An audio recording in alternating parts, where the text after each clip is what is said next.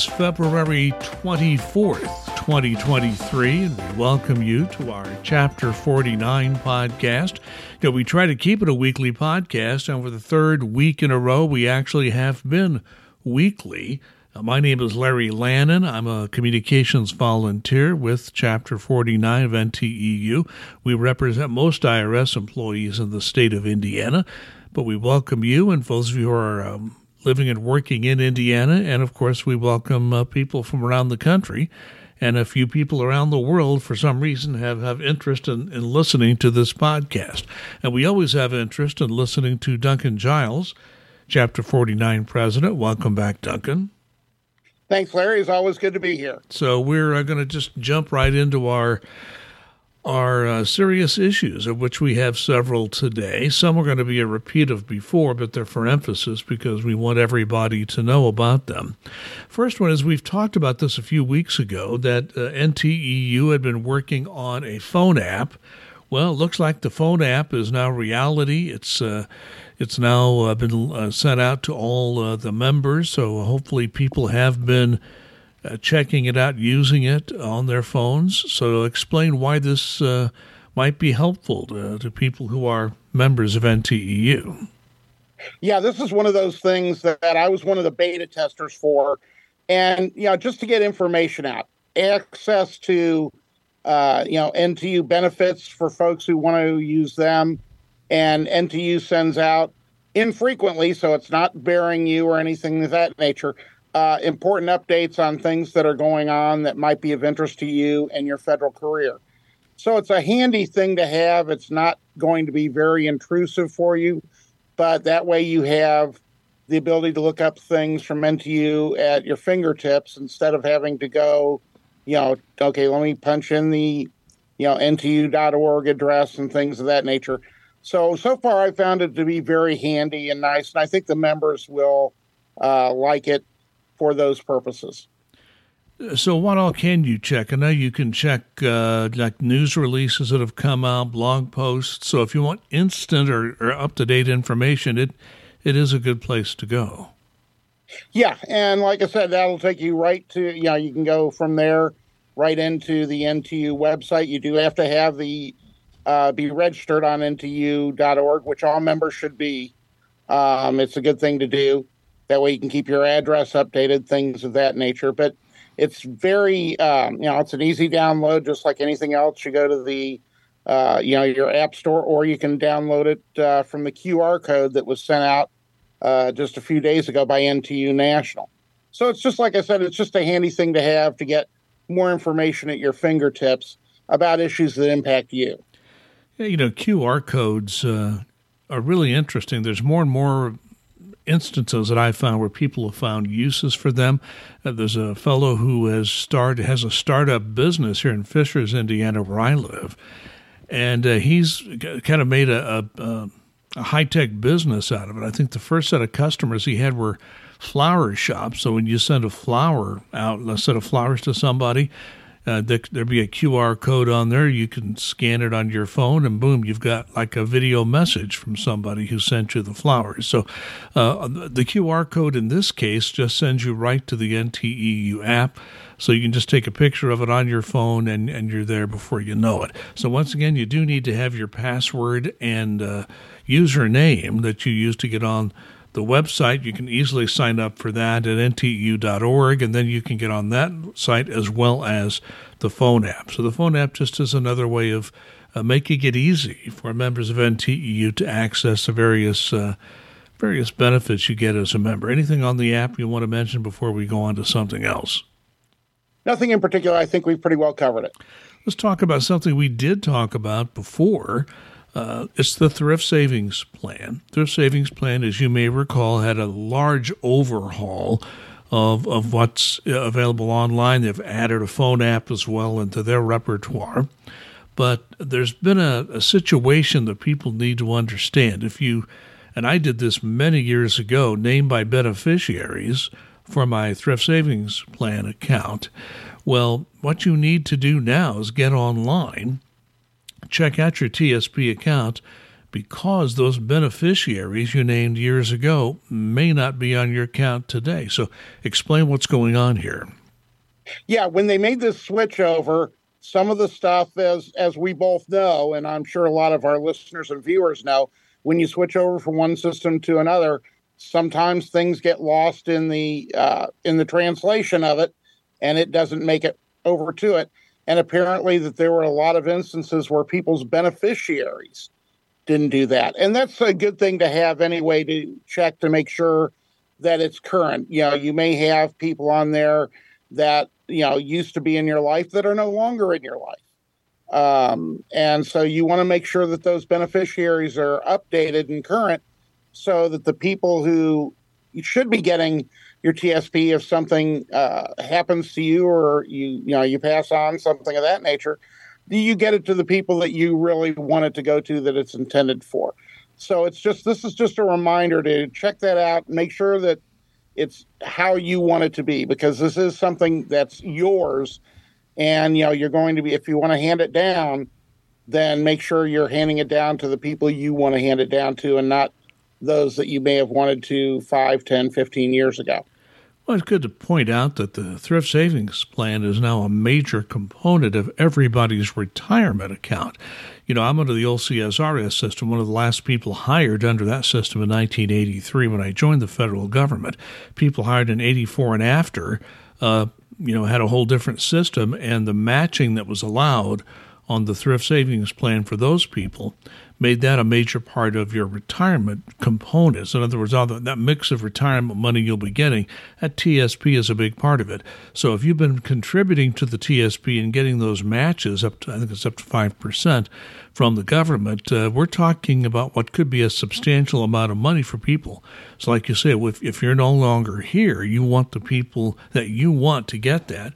And family situations do change, as Duncan alluded to. So just be aware that if you're not on an online account with the Thrift Savings Plan, get on that as soon as you can. Check your account, and if you need to reaffirm or change your beneficiaries, get on that account and get that done as soon as you can. Thrift Savings Plan's a major part of your retirement. So anything else on that, Duncan? Yeah, and also while you're there, make sure that your retirement contributions, is it the setup, the mix that you want? There are more life cycle funds on there now. Is this what the things that you want? I've talked to several people who, when they came in, they put their money in the G fund and have never, ever changed that. So 100% of their money has been going into the G fund, and they're not getting much return on their investment for that. So, if that's what you want to do and you want to be ultra safe and not have, much growth, more power to you. But I think everybody's decision is individual. And as you said, this is a major component of your retirement, and you want to make sure that you're doing what's right for you and the growth factor that'll work for you in your retirement.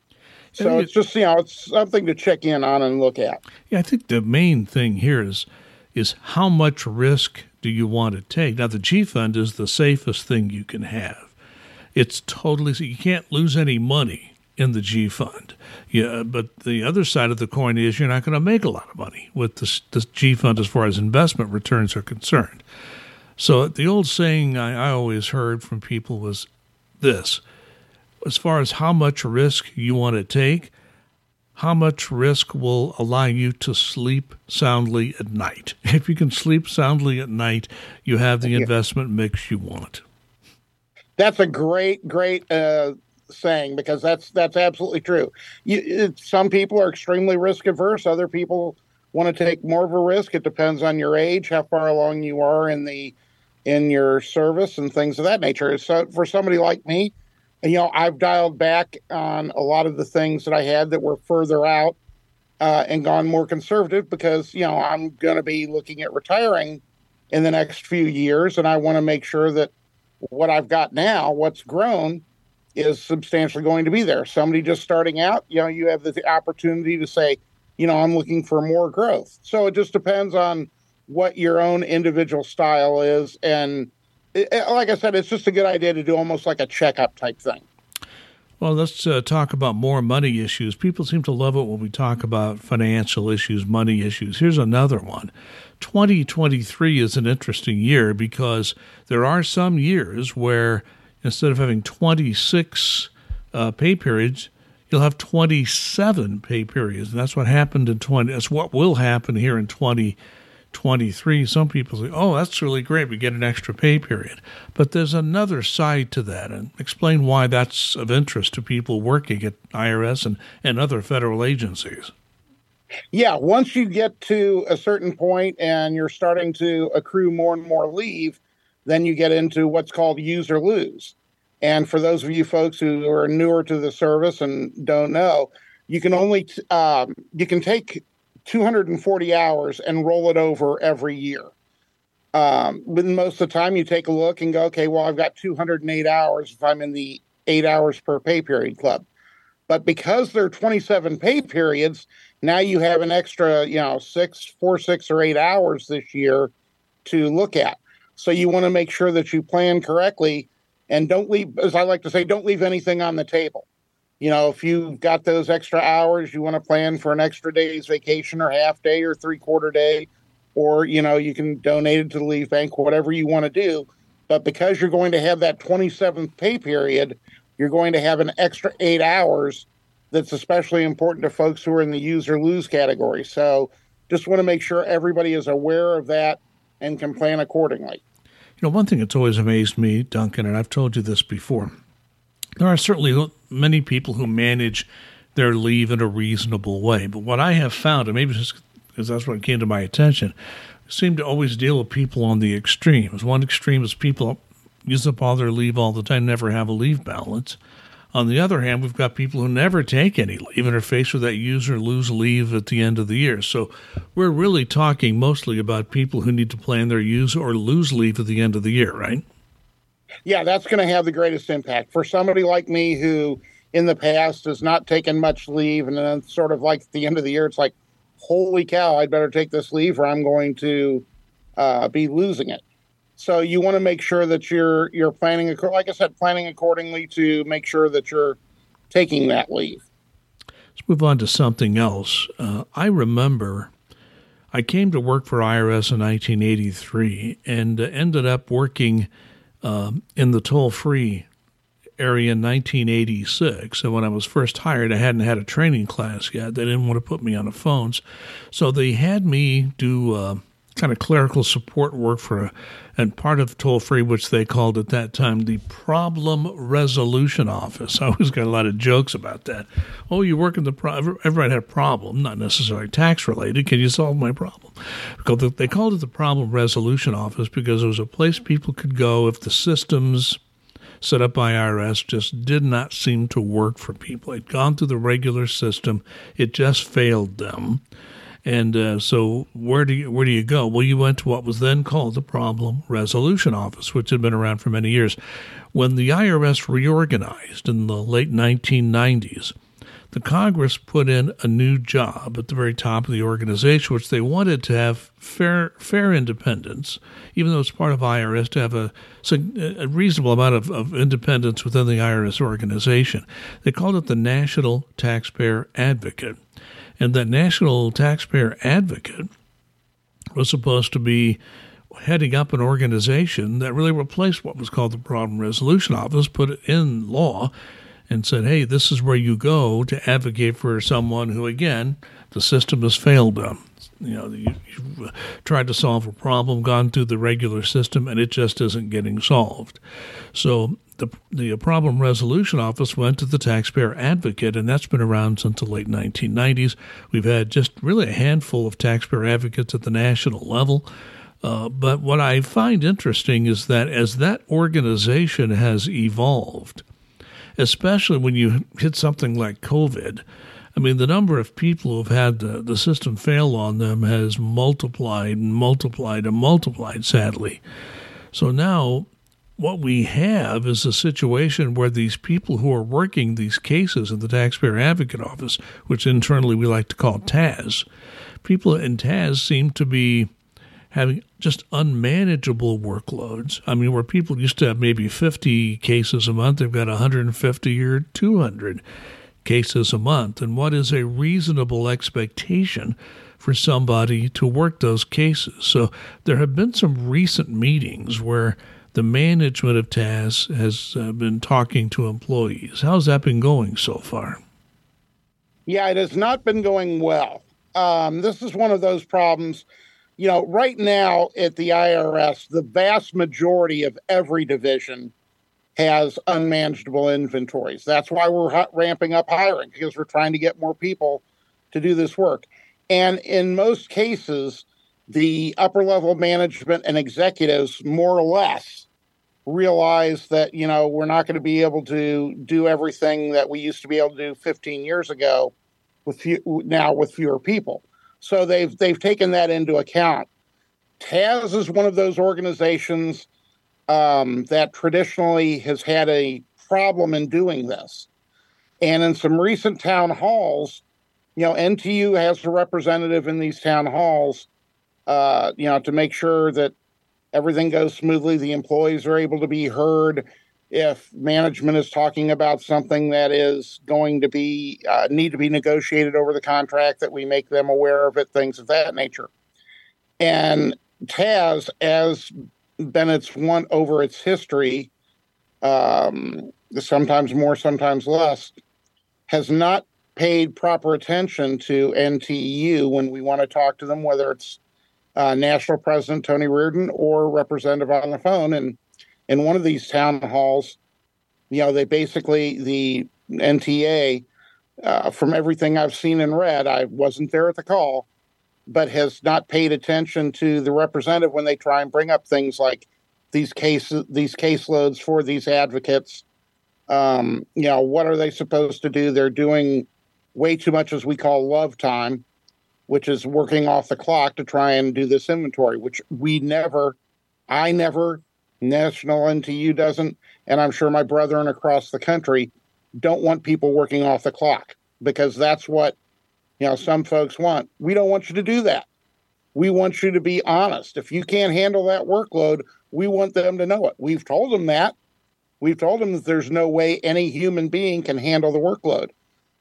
Now, TAS has got things that others, you know, other divisions don't have. They get these congressional inquiries. They can't really control those. Those are coming rolling out.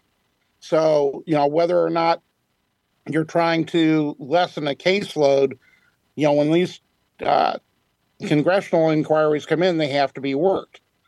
But part of TAS's problem, and I was talking to somebody who was there at Stand Up, a management official who was there at Stand Up just recently, and they were saying, you know, TAS used to be all about the team, the employees, you know, taking care of the taxpayers. And now it's about, you know, we got to get the reports. We have to have the analysts. We have to do that. And the consideration for the employees seems to be much lessened.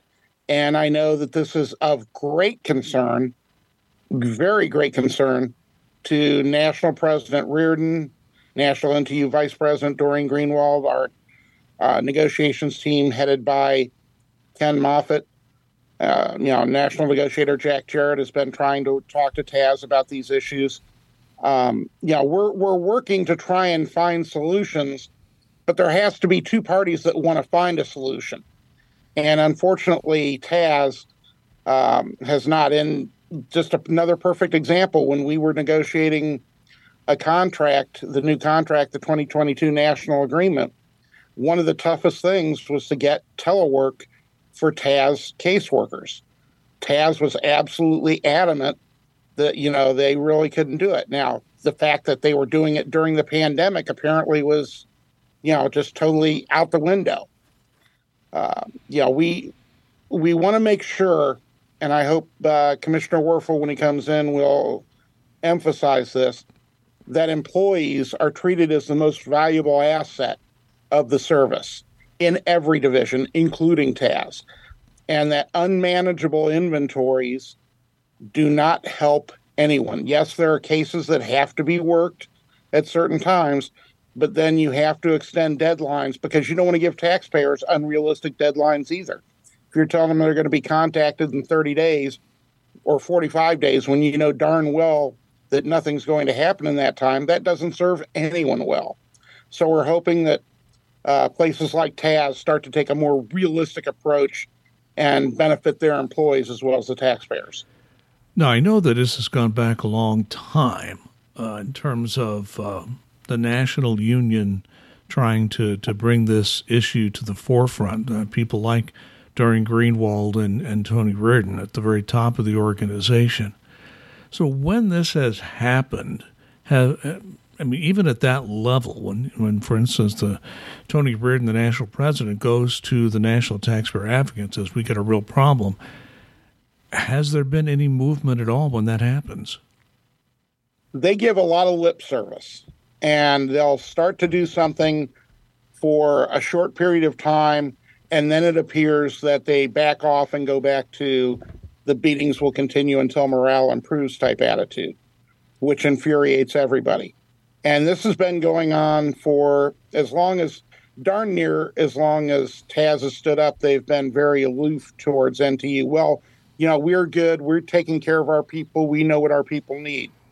And, originally that might have been the attitude at the top, but that hasn't been the attitude.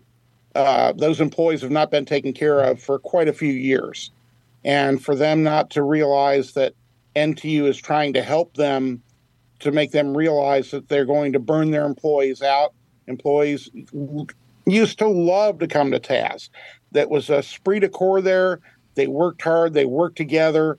Everybody was in it to try and help each other. And now what you've got are people that come in there, go, what the heck is this? And look to get out as soon as they can, whether it's another job, retirement, things of that nature. The burnout factor is becoming, where it's high everywhere in the IRS. It's really high in TAS, and something that apparently National Taxpayer Advocate and the high-up executives there don't seem to want to realize, which just astounds me. Well, that is interesting because I've been around the organization long enough to know that for a very long time, TAS is a place where people wanted to end up. They wanted to go there because they thought, for the reasons you mentioned, there was a great atmosphere for working. And that it's amazing and really a sad commentary that has totally changed. One other thing I want to ask you when it relates to this, I'm assuming, and you would know this better than I, that inventory management is still part of one of the critical elements that a caseworker would have in taxpayer advocate service. How do you handle this when someone, is working cases that are unmanageable? Have you found that managers are knocking people down or not willing to increase their rating in that particular critical element when the employee is doing the absolute best that she or he can do under the circumstances to manage an unmanageable inventory? And that's going to depend on the area advocate and the local taxpayer advocate in every part.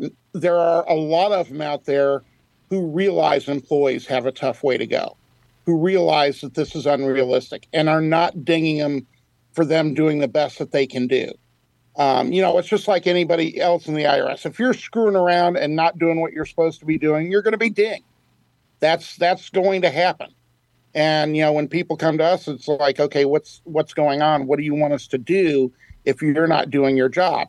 But in cases like this, where people are trying their best to keep up, but there's no way for them to actually do it. It's not humanly possible with these inventories. We're going, whether it's locally or nationally, we're going to, the management, whether it's TAS, whether it's in Taxpayer Advocate or somewhere else, to say, hey, look, we need to be reasonable about this. These employees are doing, the best that they can. Why are you punishing them for your inventory that you're giving them? Because we know you can't help the inventory a lot of times, but you can't punish them for doing the best that they can. And a lot of times management officials are responsive to that and are not harming the employees in that way. But you've got these folks in TAS have a really, really deep-seated want to help the taxpayers. And when they can't get to them or they can't get to them fast enough, they feel that they're failing them. So they're working harder. They're working off the clock to try and take care of things when it's much to their detriment to their health, their relationships with their family and friends, and burnout. And so we try and tell them, only do what you can do during your work hour time.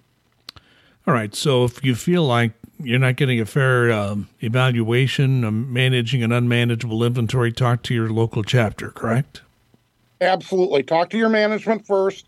And if your management is saying, it's something, we can't do anything about it because this is the workload and this is the way it's supposed to be, and you're missing all the deadlines, even though they're unreasonable, absolutely talk to your local chapter so we can step in and see what we can do.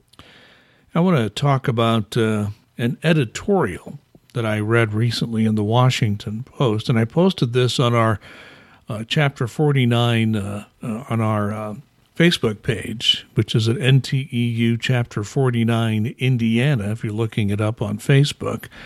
And I'm a subscriber to the Washington Post. What I can do is gift a certain number of articles where I can post it on the website, or I'm sorry, in this case, on our Facebook page, and you don't have a paywall issue if you want to read it. So go to our Facebook page and read it if you're not a subscriber to the Washington Post. But a very interesting editorial, I thought, because it goes into how IRS is still running its systems on many information technology systems that are 60 years old. That's how old the technology is. IRS has made some upgrades, but it's been very difficult to do. IRS has not always received the funding it needs, and I'll be perfectly honest, some of our top executives did not serve us well in past years when Congress gave us money to upgrade our modernization systems or modernize our systems. And so Congress has got some skepticism sometimes. Well, we now have money as an agency to upgrade the systems, and now the Congress and other stakeholders say, okay, give us the plan, IRS, give us the plan, Treasury, as to how you're going to spend the money the Congress has given you to upgrade your systems. And Duncan, once again, Treasury and IRS are saying, we're working on it. Do you think that's good enough? No, it's not. And I know that's one of the things that Treasury Secretary Yellen is pushing the IRS leadership for quite a bit, is to say, okay, we need to get this plan. Part of our issue right now is the fact that, we had Commissioner Rettig, whose term ended, and so now we've had a series of actors since we've had, not a series of actors, but an acting commissioner since we've had this funding come along. So, we don't have the people at the top who are going to be here at the top probably for the next 5 years, like we will when Commissioner Designate Werfel starts once he's confirmed by the Senate. So it's one of those things that we do have to come up with a plan, and especially, for everything, for the hiring, how we're going to do the hiring, how we're going to get people trained up, how we're going to make it easier for the taxpayers, and mostly, like you said, how are we going to improve our technology once and for all to get, where people can actually access their information easily? We have a problem in the fact that we want to be very secure, because this is, the most secure information that there is. We want to make sure that, it doesn't get hacked, and only the right people who have, who should be getting access to it do have access to it. But, there's information out there, there's systems out there for banks and similar type of institutions that have had this technology for a long, long time that we simply do not. And we have got to get this on board. It's a Herculean task. It's a very huge one, but hopefully there is a plan in place. And I've heard that they've been working towards this. When it'll come out on exactly what we're going to do is a great question. But it needs to come out. It needs to be modern, and we need to get these taxpayers the access to their records and things that they need. Once we do that, it will help alleviate a lot of things. It'll ease up pressure on the phone system. So people who have serious questions or serious issues will be able to get in a little bit easier. It'll help for the walk-in offices across the country. If we've got everything together and people know, a little bit more, hopefully that'll help folks in exam and collection and TAS, our taxpayer advocate. So it all works together. If we improve our technology, hopefully it can make everyone's life a little bit easier. But we need to get this done like yesterday. Well, yes, and I think we need to all remember at this point that as a result of this editorial, it's not just our internal people at IRS. It's not just the Inspector General. It's not just Congress looking at IRS with this additional money that's been provided. It's the media and the public. They are holding us as an agency accountable. I say us even though I'm retired, but it is a situation where IRS as an agency is under the gun. Time to produce, and not having a commissioner is makes it more difficult. But still, I do think that progress could be made on this, and I know Treasury is looking at it as well. So people are watching IRS. Okay, IRS, we're giving you money. What are you doing with it? Let's hope that our top executives come through for us as an agency, and even as a retiree. I want IRS to be successful, and the people continuing to work at IRS continue to have systems that are reasonable and up to date. Okay, Duncan, time for our final comments, and I'm going to start this week. And I just want to remind people that we're recording this on the 24th of February, 2023. We've just had the 1-year anniversary of the start of the war between Russia and Ukraine. I think the only thing I will say is, remember, folks, as people discuss what kind of country we want to have, look at Ukraine. Ukraine is a nation that has been under the thumb of someone else going back in history for a very long time. I mean, if you want to look at history, the Habsburg dynasty way back ruled Ukraine. The Romanovs, the czars of Russia did. And, of course, then it was the Soviet Union. In World War II, for a brief time, the Nazis occupied Ukraine. Ukraine has a pretty tough history of being occupied and under the thumb of a larger power. Well, in recent years, Ukraine actually got a chance to elect its own leaders, have a true democracy, and begin to establish the institutions that go along with being a true democracy in the world today. So when Russia came in and invaded, they fought, and almost nobody in the world thought that Ukraine was capable of fighting off a huge Russian army. Well, they have for a year.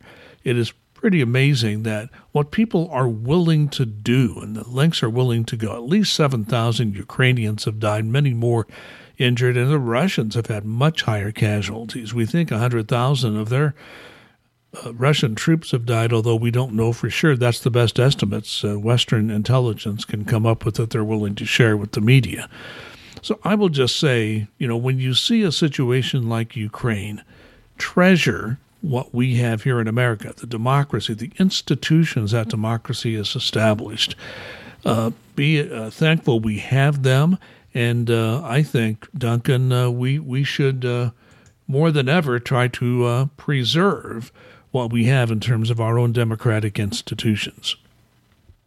I think that is very well said, Larry. My final thought this week is on someone who has gone into hospice care, Jimmy Carter, former President Jimmy Carter. Whether you agree with his policies or not, I just think the man is a wonderful example of what a person should be.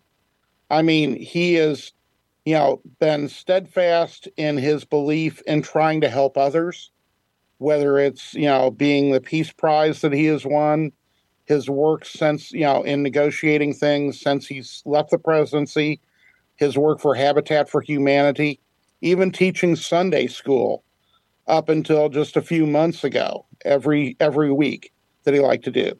This is somebody who has been steadfast in just being a good man. And I just look to him as an example of someone that we all can look up to, that someone is a wonderful human being, has had a great relationship with his wife, Rosalind, for several decades, and is just a very compassionate and loving person. And, there are not enough folks like that in the world to me. And I am saddened to see him, finally starting to go at this point. But he has led a full and rich life, and it's been full of helping others. And that, I think, is just the epitome of what we should all strive for. Yeah, I think that's everything you said is true. And I would only add to that we need to remember Jimmy Carter was president when the Civil Service Reform Act was passed. I think in 1978, went into effect in 79. So he had a very big impact on the labor relations and just employee relations with their agencies and how agencies are to be run. A lot of those provisions in the Civil Service Retirement Act that, again, going back to 1978, are still around today. We can argue around the edges that there's some issues, but by and large, that law has been very good and worked very well, I think, for everyone. So, yes, as former President Carter is under hospice care, we should all think about him and think about his family and the service he has given to this country and to all of us, and the way he has comported himself as a former president. Duncan Giles, thank you very much for joining us again. This is the Chapter 49 podcast. I'm Larry Landon, volunteer. I help out with communications, and most of my duties center around this podcast. We appreciate all the people who watch and listen. If you want to get an update every time we have a new podcast, just send an email to Duncan Giles at the following address, nteu49@aol.com, and he'll put you on a list, and you'll get an update every time we have a new podcast, links to both the video and audio versions of the podcast. So once again, we thank you for listening, and please be safe and be kind.